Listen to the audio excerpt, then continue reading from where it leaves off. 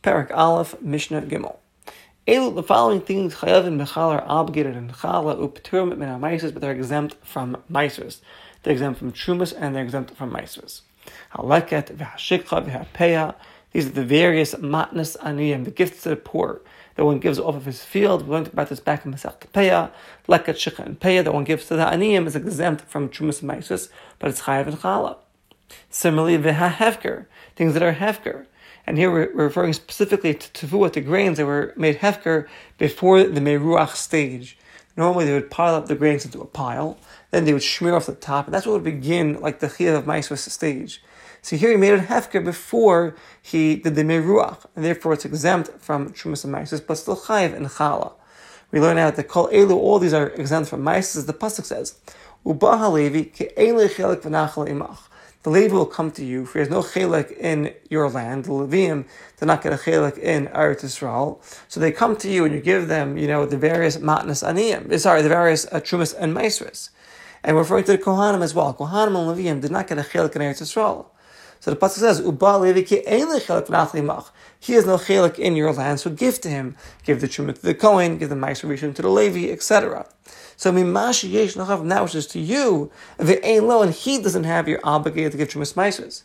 But leket and shikha and pei and hefker, he can have a portion in it easily, because if he's an adi, he can take it for himself. Therefore, those items are exempt from trumas and maisers. However, chala, nevertheless, they're obligated in chala. Another case, maiser rishon shenitlat trumaso. We know that maiser rishon is given to the Levi, and the Levi takes up a trumas maiser and gives it to the Kohen. So Ma'aser Rishon, Shenitla Trumas, which Trumas Ma'aser was taken off, that is going to be Chayiv and Chala, but it will be exempt from Ma'aseres. Another case, U'Ma'aser Sheni v'Hektish Sheniftu. One who has Ma'aser Sheni, or he has Hektish, is food, that's Hektish, Shosheniftu, then it was redeemed, the Kedusha was transferred onto money or onto something else, so that which is left over is going to be exempt from Ma'aseres, but it's going to be Chayiv in Chala. Because that which is left over is regular chula now. So it's chayav and chala, but it's exempt from maisros. Umosar ha'omer, the leftovers of the korban omer. So what is this referring to? The Mishnah explains. The omer was brought from shalosh sa'ah, from 3 sa'ah. Meaning on the motzi yom tov arishon, the motzi yom tov of the first day of Pesach, they would go out and harvest the sa'ayim, the barley. For the measurement, they shalosh sa'am kamach, the measurement of 3 sa'ah flour. Since it was acquired with money of hektish, they all become hektish. All 3 sa'ah become hektish.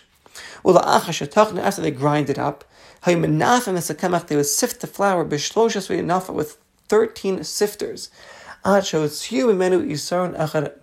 took out 1 isara. There was a chosen isara, and it was very, very fine and cleaned very well. And that makrivim, so they would bring as a sacrifice on the 16th of Nisan, like a carbon mincha, like any carbon mincha. Now the leftover, we had most of our own leftovers of the Omer. The kemach shenisha, the flour that was left over after they brought this isaron as this carbon, is called the mosar ha'omer, the leftovers of the Omer. And what they would do is they would redeem it. They would transfer kedusha onto money in order to make the grains into chulin. And then afterwards, anybody can eat it because now it's chulin. So the Mishnah is coming to teach us that this mosar ha'omer, after shenifta, after it's redeemed, it's chayiv and chala, because the chayiv of chala is from the time of the rolling of the dough. At the stage of the rolling of the dough, it was regular chulun, so it's chayiv and chala. But nevertheless, it's exempt from maisers, because the chayiv of maiser is chal takes effect b'shas meruach. We said that they would pile it up and then smear off the top of the pile of grains. So the chayiv of maiser takes effect when they do the meruach. Very b'shas meruach, by the time of the meruach, adayin hektish. It was still holy. It was still hektish. Meruach hektish potem in a maisers. One of those meruach and hektish is exempt from maisers. And the Mishnah concludes, Utuvua, another case, grains, shloi heviu shlish, that it did not grow a third. One who has grains that it did not grow a third yet is exempt from maisrus, as the pasuk says, aser to aser is called tfos zarecha. So we learn out davar shu nizar umatmiach, something which can be planted and they can grow. Yet this comes to exclude grains, shloi heviu shlish, it did not grow a third yet, because if you plant it, it will not grow. So it's exempt from maisrus. But it's chayiv and chala. Because called davar habal lechimut, anything that can be leavened, is called lechem and chayiv and chala. So to these grains, even though they didn't grow a third yet of their growth, still Even though it didn't grow a third of its growth, it could still come to the chimus, can leaven, and therefore the yeast, the dough which is made from it, is called lechem, called bread, and chayav and challah. Rabbi Eliezer says tevua, grains, shelo yaviyah shlish, that didn't grow a third yet, is p'tura, is exempt from challah. He argues on the Mishnah, and his reason the Yerushalmi explains is because it says by challah, the pasuk says ketrumas goyren kain terimu osa. So he darshans out just like the truma of the silo. One does not bring truma from something that did not grow a third. So to challah, one does not bring challah from grains that did not grow a third yet. Though we don't follow like Rabbi Eliezer, however, he argues on the Tanakama. And Mishnah Daled, the following things, chayavim and maises are obligated to maises. Uptur minachal, but are exempt from chal, the exact opposite. Ha'orez, rice. V'hadochen, dochen we had earlier is millet. Paragim is poppy. Shumshmin, sesame. Kitnius is legumes. So alpha p, even though sha'oisime elu, you make from these things isas lapas, you make from it dough for bread. In isasam chayavis b'chala, dough is not chayav b'chala, like we learned back in Mishnah Alash. Kol she'enim akamish mi'adakan. If it's not from the 5 grains, chitin, wheat, sayrim, barley, kusman, spelt, shbel, shul, oats, shifon, and rye. So since they cannot come lead the chimus, they cannot leaven. Ain't isas chayavis b'chala. It's not chayav and chala. Rice does not leaven. Millet does not leaven. Therefore, they're exempt from chala. Aval, however, chayav from him, but maises, they're obligated on maises. Because anything which is ochel, it's food, and it grows from the ground, gudilim and haaretz, is chayav in maises. The Mishnah says further, upachos mechameshas reva'am betevua, less than 5 quarters in grains, meaning one who has tevua, grain, ha'osa pachos mechameshas reva'ya kav kamacha, made less than 5 quarters of a kav of flour, it's obligated to maises.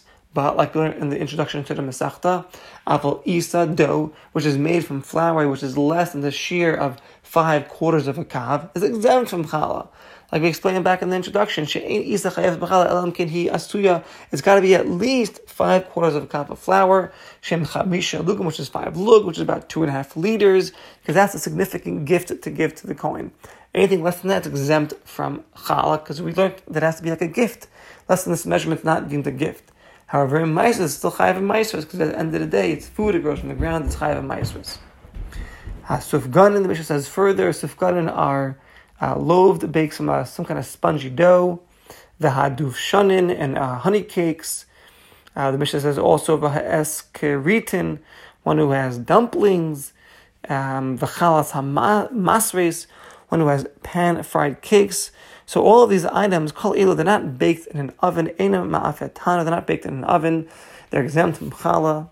In addition, medumah. So we had this back in Masechta Truma. Medumah is someone has one sa of truma that falls into less than 100 sa of chulin. So this mixture is called medumah, and we give it the status of truma, where it's usher for a zar, for a Yisrael, to eat from it, because there's truma inside. Truma is only nullified if it's 1 in 100. If it's 1 in 99, it's not nullified. And therefore, the entire mixture becomes usher. It's forbidden for Yisrael to eat it. So, kol elu, all of these things are paturim min hachala, exempt from challah.